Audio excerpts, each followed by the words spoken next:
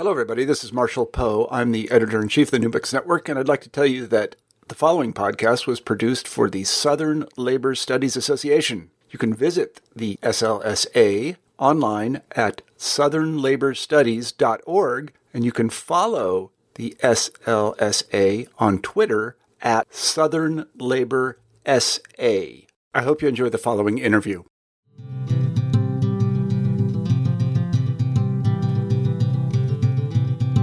Welcome to Working History, a podcast produced for the Southern Labor Studies Association. Become a member online at www.southernlaborstudies.org. I'm series host Beth English, and today I'm speaking with Wendy Gonaver, author of the new book, The Peculiar Institution in the Making of Modern Psychiatry, 1840 to 1880, published by the University of North Carolina Press. Wendy Gonaver, welcome to Working History. Thank you for having me. In broad brushstrokes, could you walk us through the development of the asylum in the United States in the decades before the Civil War? Asylums in the United States developed primarily in the 19th century. There were a few colonial institutions, and the roots of 19th century asylums are found in the 17th and 18th century asylums of Europe. And they kind of grow out of the Enlightenment and this idea that human beings were perfectible through rationality, even those who seemed to be most irrational, those suffering from mental illness or insanity, as it was called. And so these were generally hospitals that treated all comers, so all range of disease, including insanity. And it wasn't really until the 19th century that you see the creation of asylums that were exclusively for the treatment of those patients deemed insane. And in the United States, the first hospital treating and accepting insane patients was the Pennsylvania Hospital, which opened in 1751. And it sort of recreated itself in 1844 as an asylum just outside the city for mentally ill patients exclusively. But before that, the very first hospital that was designated for the insane exclusively was in Virginia. And it opened in 1773, although it was first proposed in 1766. And it opened in Williamsburg, Virginia. It still exists. It's really the 19th century that you see an explosion in the number of asylums, not just in the United States, but in continental Europe and the UK. So that by the 1850s, there are in the US 29 state asylums and several very well-known, very well-regarded private asylums as well. How and why do notions and debates of slavery influence the development of the asylum in this particular moment that you're talking about in the United States in the early 19th century, 1830s, 40s, 50s? Some of it, there are a couple of reasons. Some of it is just timing, right? So the patients and the staff are people of their time, they're products of their time, and the political debates surrounding slavery and abolition and the moral conundrum that it poses in churches and in public dialogue, the patients and staff are a part of that before they enter the institution, as well as while they're in the institution. So they're exposed to it, they're thinking about it. It's part of their reflections, as even in some cases, part of for some of them, delusions. It's the milieu that they're coming from. And then you also have an institution that, even though there's broad social support that this is, asylums are serving what a perceived public need, they're not without controversy because you are depriving people of personal liberty. They do lose their rights once they enter the asylum. They can't just check themselves out. And so there's obviously a kind of a metaphoric parallel to the idea of slavery, whether or not personal liberties can be deprived of individuals, and even whether or not these individuals should be continued to be regarded as fully human and fully capable of participating as citizens in the country. And so there's this parallel there, the depriving people of personal liberty when they enter, but then also once they're in the asylum, how best to treat them. Whereas once it would have been considered socially acceptable to chain a so-called maniac, now in the 19th century, with the advent of moral therapy, as it was called, there's this idea that you don't do that, that you appeal to a person's rationality by being kind to them, by imposing a kind of light discipline and an orderly, peaceful environment, and that they will rise to the occasion, and that you do not need to resort to sort of chains and what they called mechanical restraint. And you see similar debates about slavery, whether or not it is an institution that requires brute force to maintain, or whether or not you could be more paternalistic in your approach to coercing labor. The other issue is the reality of free blacks and slaves in jails and on plantations who are exhibiting symptoms of mental illness or are disruptive, and what to do for them, and how best to treat them. And if they're going to be accepted into facilities where there are white clientele, and if so, is that going to turn off, is that going to be unappealing to especially middle-class white families? And this is a particular challenge in many ways for the focus of, or for the institution that's really one of the main focuses of your book, the Eastern Lunatic Asylum of Virginia, just by virtue of the fact of where it's located in Williamsburg. I'm wondering if you could walk us through the Eastern Lunatic Asylum a little bit. We'll get into some particulars later, but could you talk a little bit about John Minson Galt II, who was the superintendent of the Eastern Lunatic Asylum, and how his approach to this institution in some ways deviated from norms of asylum administration and care elsewhere?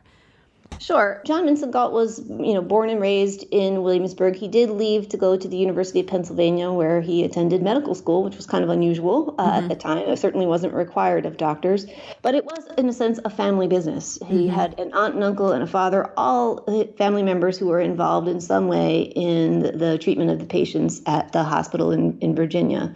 So when he inherited, essentially, the position in the 1840s, he was a young man. It was probably an expectation that is where he would ultimately work. And in many ways, he was quite typical of other superintendents in this period. He was a founding member of the Association of Medical Superintendents of American Institutions for the Insane, AMSI. It's the organization that eventually became the American Psychiatric Association. So he was one of 13 original founders in 1844. Like these men, he was educated. He was, fairly elite in his class status. And he was very influenced by what he was reading from England and from France, from the writings of Samuel Tuke and Philippe Pinel, the ideas of moral therapy that they espoused, the idea that psychological, or what they would call moral, influences could cause the physical effects that would be recognized as symptoms of insanity, and that the best way to deal with that would be the creation of this asylum, where there would be kind of rational work routines, kindness, peace, give someone a chance to essentially recuperate from whatever it is that had caused them to kind of go off the rails. And so he was a participant to this, and he was a peer, although he was a bit younger than some of his other co-founders. But he was from the South, and he was only one of two superintendents from the South. The other was from the Stanton Asylum in the western part of Virginia. And he was the only one who was fully committed to making sure or he didn't have a problem with racial mixing on the wards, either in terms of patients that were accepted or in terms of employing slaves. And this made him a real outlier.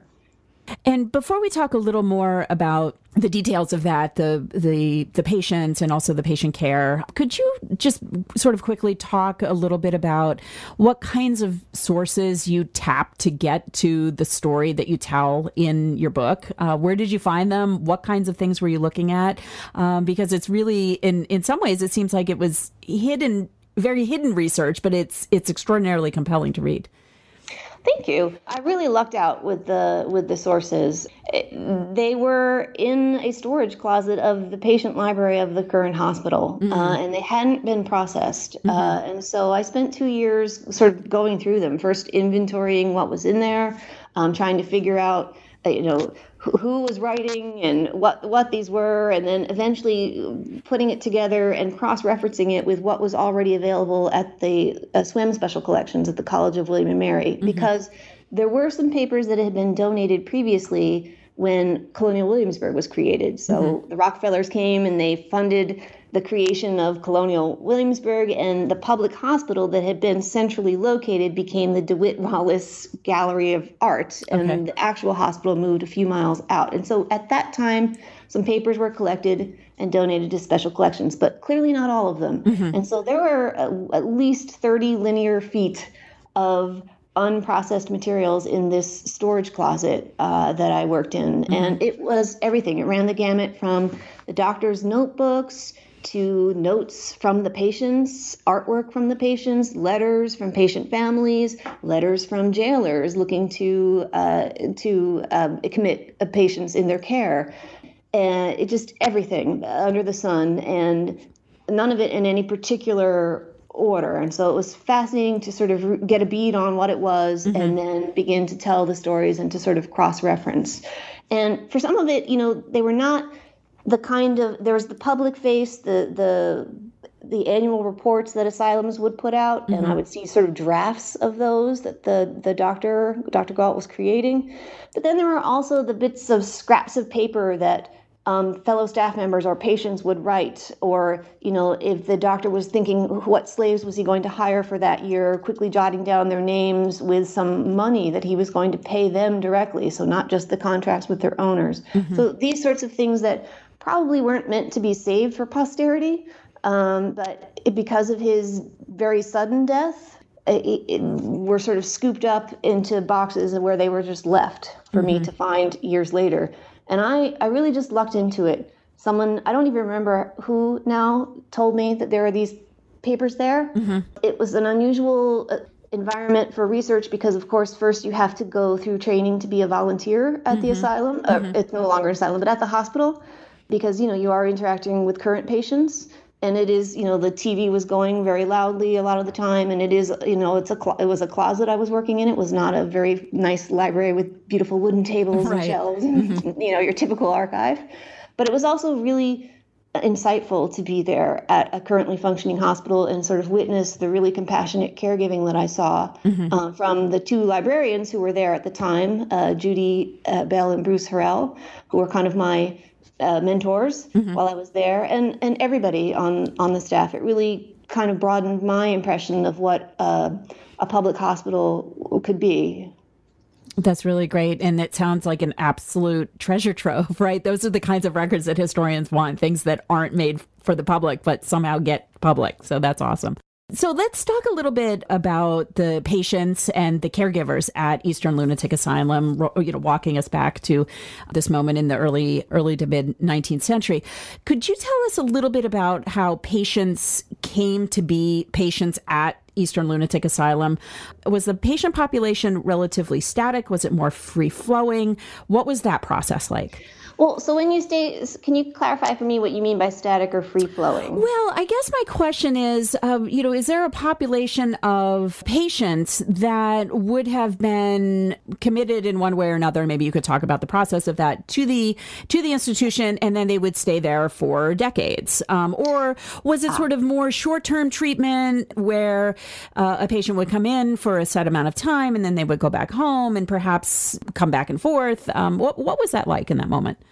Good question. And the answer is complicated. It's kind of both. Okay. So, the institution was conceived of, part of the appeal of moral therapy, and the reason why there was this sort of broad consensus that these were good institutions or useful institutions is that they did have an optimistic outlook. They did believe in the curability of insanity. And in fact, they barred those who were deemed to be incurable, meaning they had some sort of congenital defect or something in the eyes of those assessing them. And so they were optimistic, and the idea was that you would come in for a period of time and then leave, that you leave cured or improved. But clearly there were people for whom leaving wasn't going to be an option. And that wasn't going to be an option, not necessarily because they would be unable to function outside of the asylum, because I did encounter patients who you thought, well, what are they even doing there? But it was going to be whether or not there was someone a family who would be willing to sort of vouch for their care once they left, or or were they going to continue to be wards of the state for other reasons, either because they were deemed to be incapable of self-support, or perhaps because they were represented a threat to some of the other institutions of the state, mainly slavery. And so there were groups of patients who would come in and then never leave, despite the optimism and the promise of curability. So they just lived there permanently. And that doesn't mean that they were sort of locked down in these cells. They sometimes had freedom of movement and they could leave the asylum grounds. There was a case of a free black patient who was delivering the newspaper, and he lived there. He was admitted sometime in the 1820s, and he just remained there well until the end of the Civil War. And he would come and go as he pleased, and essentially, not as he pleased, but he would come and go for work. And so he just essentially resided at the asylum. So there were these patients who kind of occupied this liminal space, and then there were others for whom they might have wanted to leave, but they could not. And so both. There were patients who came in, left, some of whom came back, family members writing, saying, this person is not better, please readmit him or her. We can't handle their care anymore. Or in other cases, jailers saying, you know so-and-so, he was there, and this year, can you please bring him back? He's bad again. So there was a kind of gate that allowed for entrance and exit. And then there were those patients who just stayed, came, never left. And I can't say there's any one thing that made the difference. There were, in some cases, maybe they were elderly. And so the prospect for improvement, if it was senility, was nil. Or the asylum administrators just didn't feel that they wouldn't propose a threat in some way to society once they got out, or just wasn't convinced that they were capable of self-support. In terms of how they entered, there were three ways. Patients entered from their families, jails, and slave masters. Right, so only the slave masters could admit slaves to the asylum because they were responsible for paying for that care. Jails admitted people who were arrested first for, a variety of transgressions, disturbing the peace, harm to someone else, or self-harm. But in some ways, it come to the attention of local authorities, and then those local authorities used their local knowledge to determine whether this was a one-time problem or something that wasn't going away and was consistent with what they understood to be mental illness. And then the third was families. And the families had a variety of attitudes towards the hospital. In some cases, they saw it as last resort, that they had tried everything themselves, that they were no longer capable of caring for a loved one who had become intractable, or they felt it was a danger to them. And so they were looking for the hospital as a place to put that person. But in other cases, they had a more optimistic attitude themselves. And they thought, well, maybe my loved one can be cured if he or she goes there for a while and then released. So it was those were the three conduits to the asylum. One of the really central aspects of your work is how you tease out the ways in which race and gender functioned in terms both of committing patients to care, but also then in terms of diagnosis and treatment of underlying conditions and illness. So could you walk us through those things? I know that's a very big, broad catch-all question, but how did assumptions about race and about gender function in this space of the asylum? Yeah, it's a very good question. It was one of the most interesting and compelling questions. And please do interrupt me if there's something that you read that I'm not bringing up. Sure. Again, there's sort of the public face and then what actually goes on. So publicly, the asylum superintendent talked about race indirectly through talking about slavery and suggested that, and he was certainly not the only one who was sort of making this argument, even though for much of his life he was not a kind of pro-slavery ideologue, he did become more hardened in his views in the 1850s, as many white Virginians did. And he tried to suggest that slavery acted as a kind of antidote to developing insanity, because in his view of things, slaves were kept from the exciting discussions about politics or novelties in religion that would lead to excessive enthusiasm that could contribute to a breakdown, or they weren't able to be overly indulging in alcohol or doing anything that was intemperate, essentially. So that slavery acted as a way with a kind of imposed a kind of discipline that was healthful or sanative. At the same time, that's the public argument.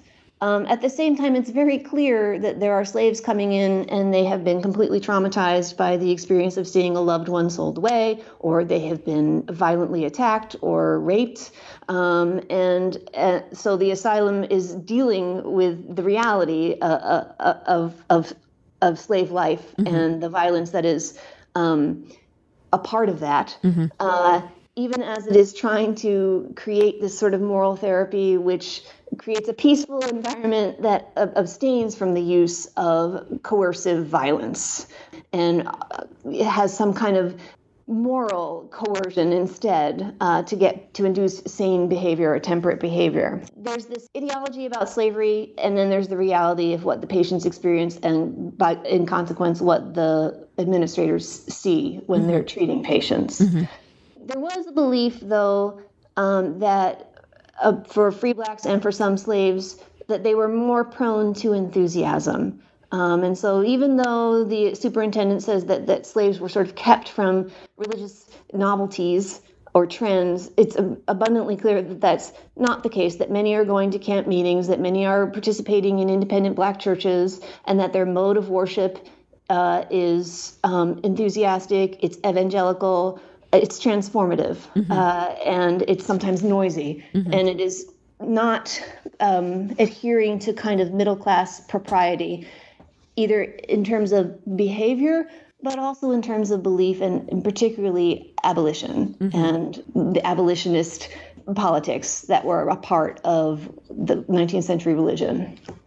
And just to break in before you talk a little bit about gender as well, did slave owners use the asylum as a disciplinary tool, or was it really a space in which individuals who did have, as you discussed, myriad problems, many of them coming out of the experience of slavery themselves, going there for treatment?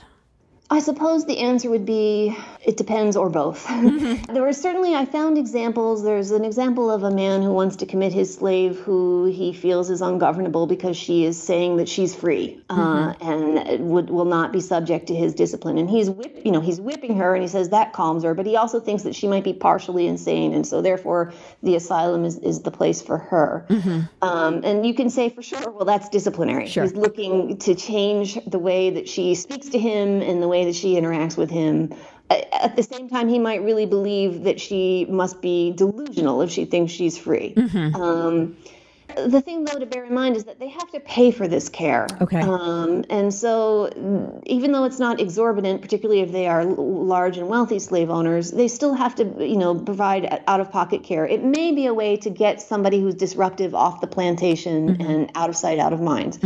But I do see other instances where, like a slave who had become perhaps senile and was a burden to keep, could no longer provide service, but the family still felt some kind of sense of obligation to care for that slave and not just abandon them, that they might be looking for a place for convalescence, be that convalescence permanent or temporary. And so it really runs the gamut in terms of attitudes. So it is both disciplinary in that they're looking for a change in a way that will not be imposed upon, and that may even give them a sense of their own beneficence because they're willing to pay for medical care.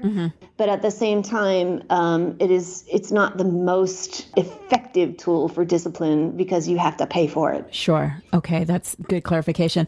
Let's talk a little bit about gender as well, in terms of that being another factor that will shape diagnosis, treatment, committing patients to care, and so forth. Yeah, and particularly the sort of intersectional aspects of it. Yes. Most of the patients at Eastern Lunatic Asylum anyway were men.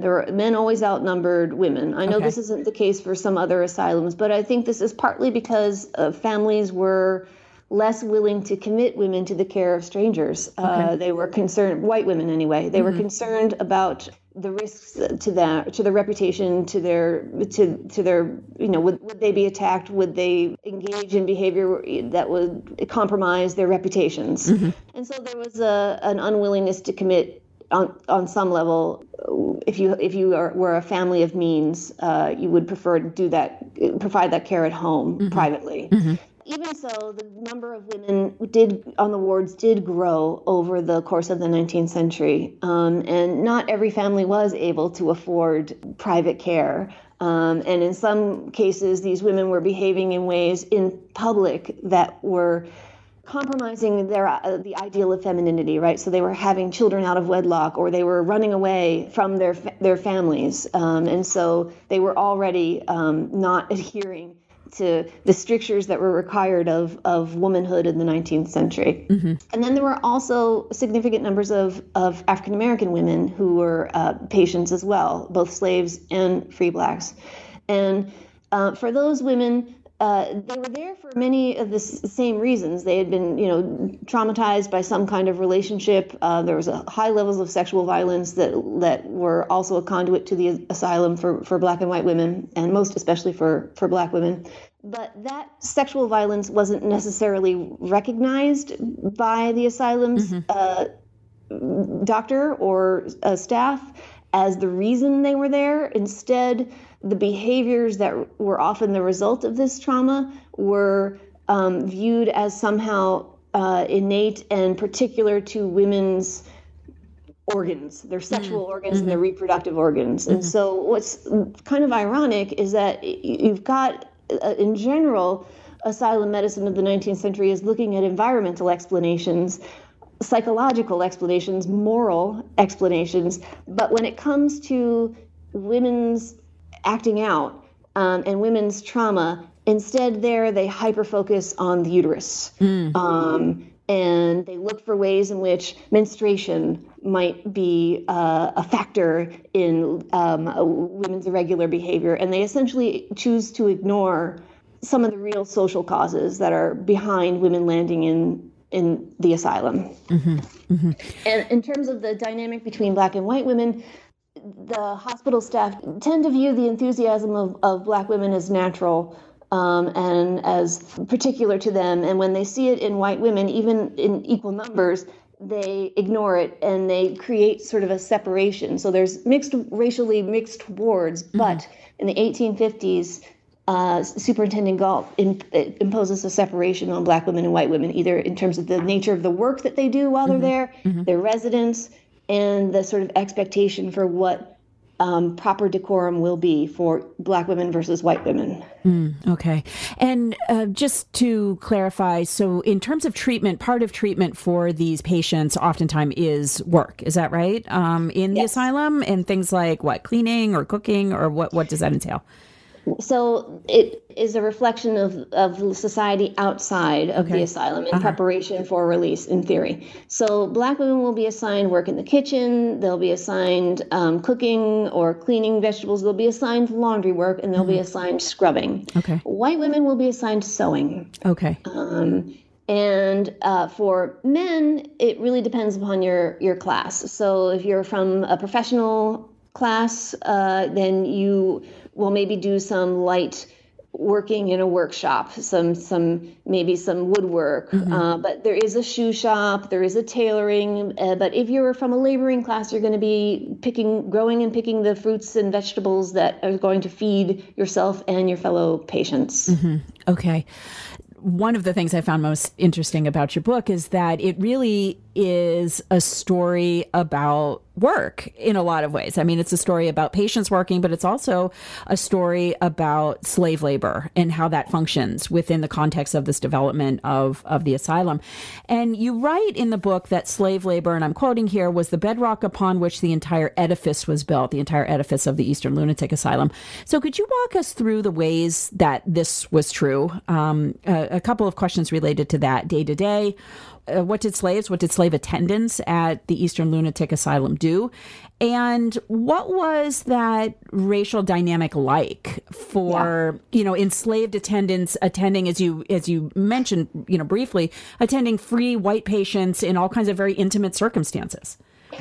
Yeah, I think it was highly unusual. So basically, the day would begin for enslaved attendants, and I should say that all of the attendants were enslaved. Okay. Yeah. So there were a few white staff members, and increasingly more after the 1850s, but all of the day-to-day attendance on patients was done by slaves at Eastern Lunatic Asylum. Okay. And the day would begin before dawn when they would get up and they would make the breakfast. And in some cases, you're talking about, by the 1850s, you're talking about over 300 to 400 patients. So making breakfast for all of them, and then delivering the breakfast, and then seeing to the patients getting dressed and emptying out their chamber pots, cleaning up their rooms, taking them to their various locations so that they would have some kind of occupation. And again, the occupation was supposed to be a kind of healthful discipline and a way to keep their minds from turning inwardly morbid, keep them occupied, keep them doing something. So take them there and then supervise them once they were doing it. And so there would be enslaved attendants supervising the men who were working in the shoe shop, or supervising the men who were out in the gardens, or working with carpentry. And for many of the women patients, it would be a white woman matron who would be sewing with them. But sometimes there would be enslaved female attendants who were, all of them would be doing their laundry, which was a daily occurrence, because you can imagine how much laundry there would be for 400 patients. And not to mention cleaning up all of the dishes after the breakfast, right? And the cutlery, and counting it to make sure it was all returned. But they would be there supervising patients as they moved from place to place. Or if a patient had permission to go and stroll around the town of Williamsburg, that patient would sometimes be accompanied by an enslaved attendant going with him or her. And so they were there throughout the day to keep the patients occupied, to keep them from harming themselves and others, and to attend to their needs. They also, and this surprised me, they administered medicine. So they would administer morphine. And in some cases, they were forcing the patients to take the morphine on doctor's orders.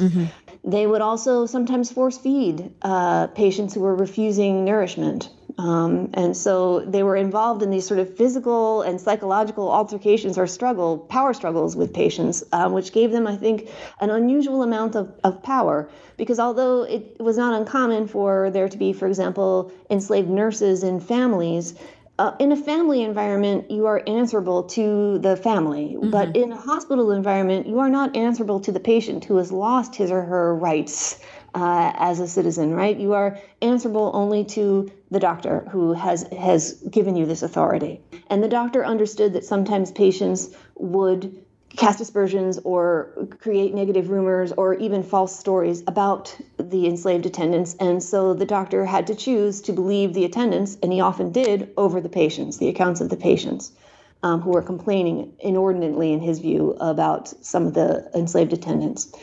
They would also have to make the lunch, fix the lunch, deliver the lunch. Right.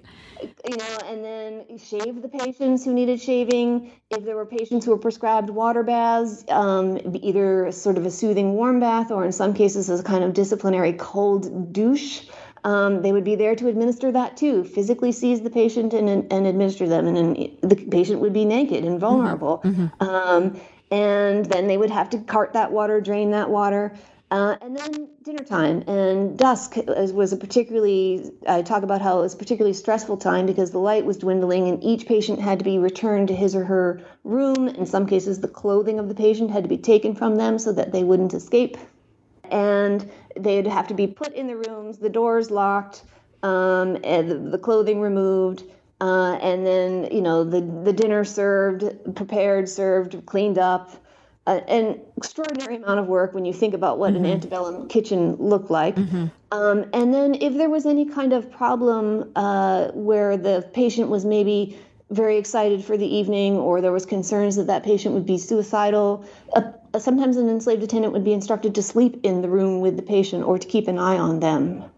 And they were in many sense, the doctor would converse. He made a point of conversing with enslaved attendants about each case because he believed that it got them invested in the care of the patient, and that they would be more inclined to pay attention to details that he would need to know, like whether or not a female patient was menstruating, or whether or not a patient had passed worms in the night, or if they'd had a kind of fit of hysterics. So this information, they were the ones who were the closest to the patients and could observe them most closely and provide that valuable information to the doctor. Mm-hmm. And what do we know about the personal lives of the enslaved individuals who labored at Eastern Lunatic Asylum? Where did they come from? Were they married? Did they have families? What did you learn in the course of your research? More than I expected to, but not as much as I wish I could know. Like, sure. With anybody who sort of, is looking at slaves, I don't have firsthand accounts by them. They weren't writing their own notes, so you're learning about them through the eyes of white staff or doctors. And so they are mediated sources, but nevertheless, sometimes I describe it as a hurried pragmatism. There was so much to do at the asylum that inevitably there would be information that would come through that could give you a portrait of who they were and what their attitude was about their work towards one another and towards the patients. And there were a couple married couples who were living and working at the asylum. The thing that struck me is that even though there were laws that were supposed to prohibit the constant rehiring of the same individuals to prevent nepotism, because of course the money would go to the owner, and you didn't want to have, in theory, you didn't want people who were already invested and had a job at the asylum to be constantly getting money every year for the yearly hiring of their slaves. But even so, despite this law, there were the counter to that is that you also don't want to have to constantly retrain new people to do an already very difficult job. And so there was an incentive to keep the same people if they proved themselves to be worthy employees, if you will. And so there were many people who were hired for multiple years, and they formed a kind of long-term, I call it the bedrock of the institution of providing the care to the patients. And they were there for many, many years. So some of them were married. Most of them were local. And by local, I don't mean just to Williamsburg. I mean surrounding counties. A significant number would be hired annually. So they were coming from elsewhere, nearby plantations, but they did not necessarily have a connection to the asylum prior to their own hire. And they would be hired on these yearly contracts. The advantage would be, to asylum work would be that in addition to the wages that were paid to the masters, to the owners, very often the slaves who performed the best in the eyes of the superintendent were paid cash directly from the superintendent as a kind of recognition for just how difficult the work was and for a job well done. And the sums were not insignificant. It was sometimes 10% of the total fee for the year. And that was given directly to the slave himself or herself. So some of them were married. Some of them lived with spouses who also worked at the asylum. Others had spouses who lived on nearby plantations.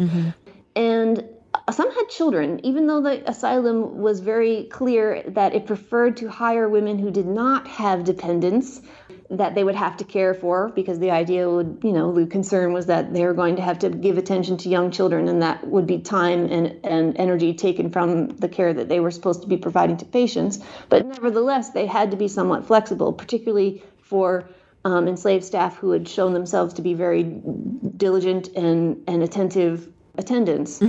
So there were children living at the asylum with their enslaved mothers. Initially, before Galt arrived on the scene in the 1840s, very often the slaves were able to go home to their own families. But when Galt started to make these changes and try to initiate moral care at Eastern Lunatic Asylum, he insisted that slaves sleep on the premises, that they be there that there be someone there constantly to attend to the patients. The men were given sort of rotating passes to go off and visit their families. Not so the women. The women were there all the time, and they were constantly employed in tasks with a pretty high degree of drudgery, but they had kind of also a kind of, I would imagine, a kind of community that emerged between them for people who worked for many, many years together. They knew each other extremely well. And in some cases, for the patients who had come in and then never left, particularly some of the free Black patients, they were working alongside the enslaved attendants, and in many ways kind of became de facto enslaved attendants themselves, caring for convalescent patients, working on cleaning up the laundry. And so that was also not an unusual occurrence. Right. How did the administration and the treatment of patients at Eastern Lunatic Asylum fundamentally alter during the Civil War? And then what happens during Reconstruction? Could you give us a sense of what happens in war and then what happens in the aftermath? Well, as you might expect, the war kind of throws everything into chaos because Williamsburg is in a Union-occupied zone. So after the Battle of Williamsburg in 1862, it becomes a kind of shifting boundary between the Union forces and the Confederate forces. The first thing that happens is that Galt overdoses on laudanum. And he had been struggling with an opiate addiction for some time and either intentionally or unintentionally took an overdose and died. And so the question that is immediate is who is in charge of this institution? The Union Army appoints someone with no experience, and there's a lot of kind of moving back and forth for who is responsible for this state institution now that the state is in chaos, is in war. And it goes back and forth between federal forces. And interestingly, though, even when the Confederate were able to push back the Union line, they never want to assume responsibility for the hospital because of the demand for resources that would impose upon them. So even when they are pushing back the Union periodically and in some cases capturing some of the enslaved attendants and forcing them to come back to Richmond, presumably to work in the hospitals there, because an enslaved attendant with experience in a hospital would have been a valuable commodity, a valuable employee. They never take it over. And so it is primarily the federal money that supports the hospital during the Civil War. Even so, it is a period of general decline because obviously the support of a hospital is not the top priority of the moment. And then there's also the uncertainty about who is in charge and for how long. And for some of the white staff, they see the enslaved staff with whom they've been working for many years as insubordinate during this period, especially after the Emancipation Proclamation.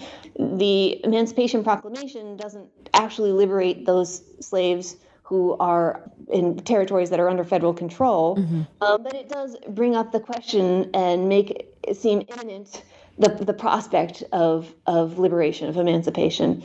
My own perspective is that it is the white staff who are actually kind of insubordinate in this period, and that they are not aware of just how challenging it is for the enslaved staff or African American staff to attend to the patients when there is so little money coming into the asylum. It's completely unclear the chain of command and who is responsible for what.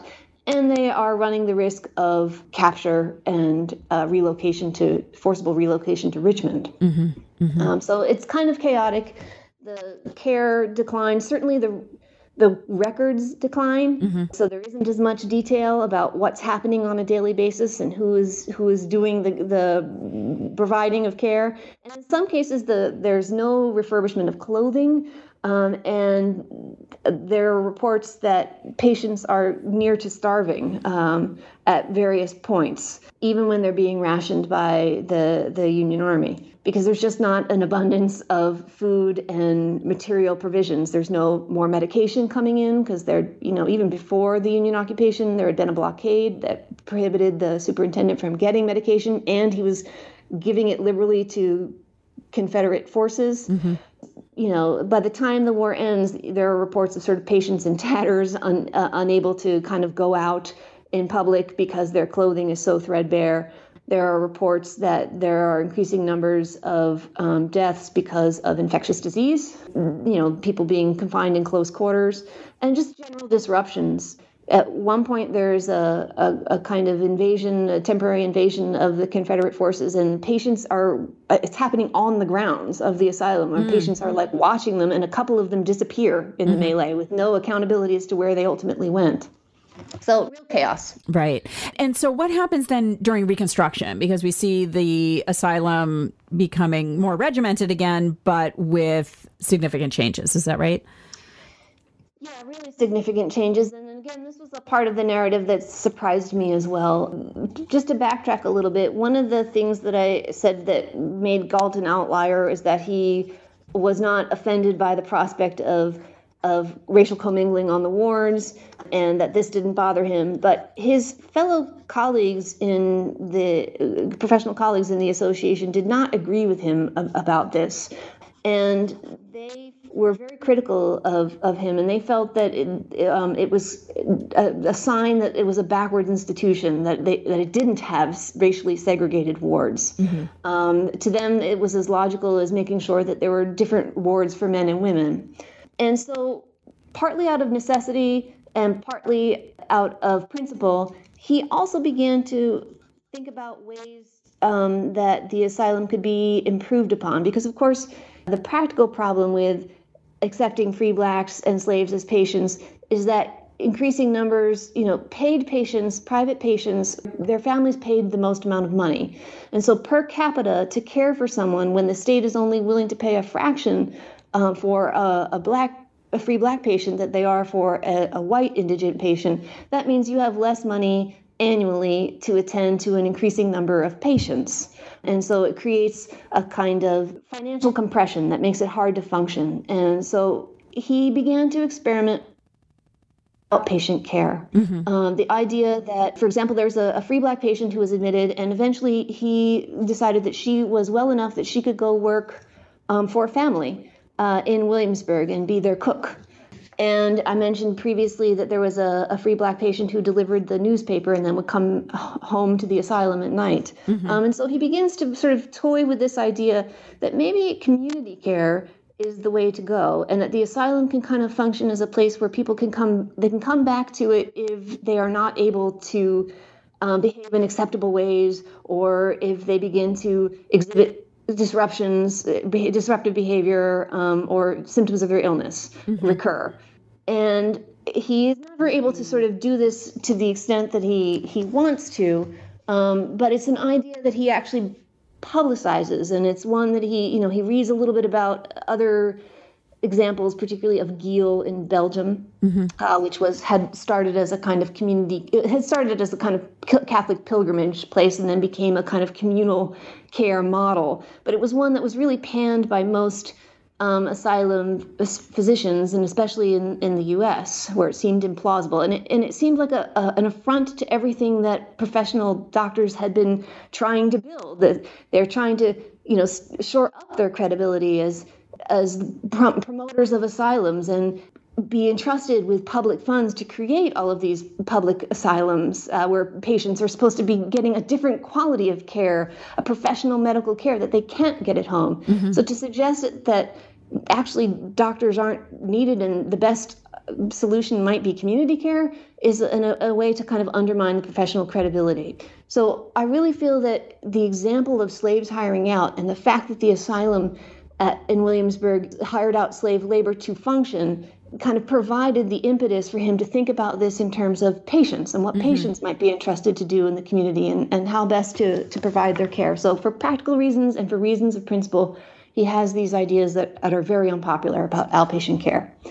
So why do I go into this lengthy prologue to answer the question about after the Civil War, after Galt is gone? In part, it's because what happens is that the physicians who had always been critical of racially mixed wards lobby behind the scenes to get those patients, some of whom have lived for more than 20 years in the Williamsburg Asylum, into their own facility, a kind of racially segregated facility. Rather than being a kind of place that the administrators of these newly created segregated hospitals for African Americans, they're not African American themselves. They are white. And they immediately abandon any idea even of moral care and of creating a place of peace and repose. They are really carceral institutions. They are really a kind of plantation, because the patients grow their own food, and jail in a way.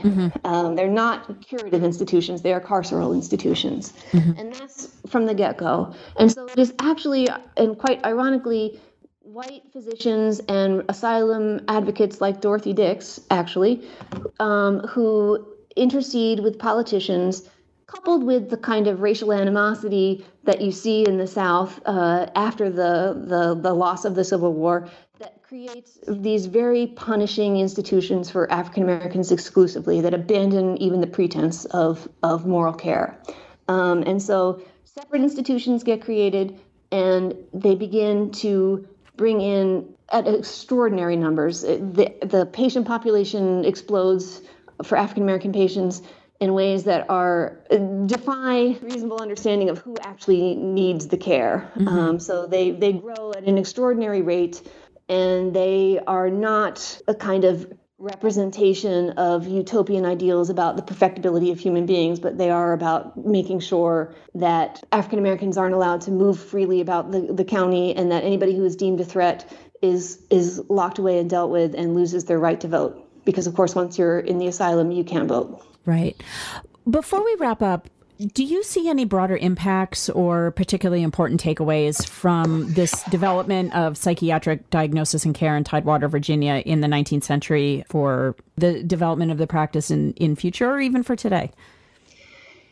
That's a really tricky question because, of course, my book ends in 1880, and there are a lot of years intervening between then and now and a lot of changes. Right. I do think that there are some things that are worth pointing out, and I'm certainly not the only person to point them out. And the first would be just to pay attention to the racial dynamics of psychiatry. So there's now a movement to get the police to recognize neurodiversity and signs of mental illness in minority patients so that they don't escalate situations, right? So we know that bias can make people not sort of see someone who's called, because they're in distress, a family member who's called and saying, my brother or my cousin is acting erratically and is maybe a threat to me and myself, but please, he's ill, help him, not hurt him. So we see that, attention to the racial dynamics in training police to respond to these distress calls for mentally ill and neurodiverse people, that matters.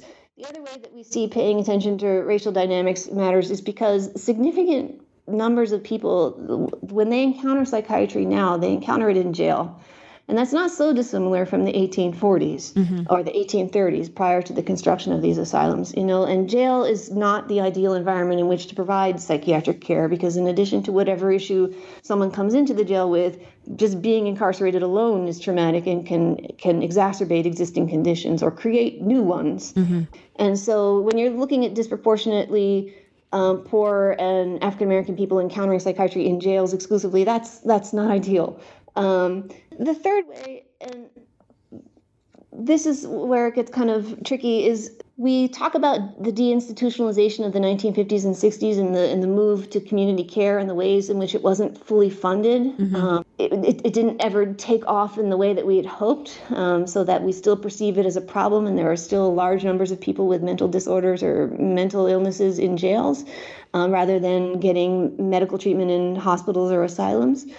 I think it's not a coincidence that the moment at which institutions sort of lost their optimism and became pessimistic places to keep people rather than cure people or offer them respite until they were able to then get their feet on the ground and go back out into the community, it's not a coincidence that this is happening at the moment in which who is a patient expands dramatically and you see larger numbers of African American people coming into institutions that are created specifically for them. And the public will to fund these and to fund community care, race is an element in that, and that we need to pay attention to it. Well, that leaves us with some important things to think about as we wrap up. Wendy Gonaver, thank you for joining us on this episode of Working History. Thanks again to Wendy Gonaver for joining us today to discuss her book, The Peculiar Institution in the Making of Modern Psychiatry. And thank you for listening to this episode of Working History, a podcast produced for the Southern Labor Studies Association. Become a member online at www.southernlaborstudies.org and follow Working History on Twitter at Working History.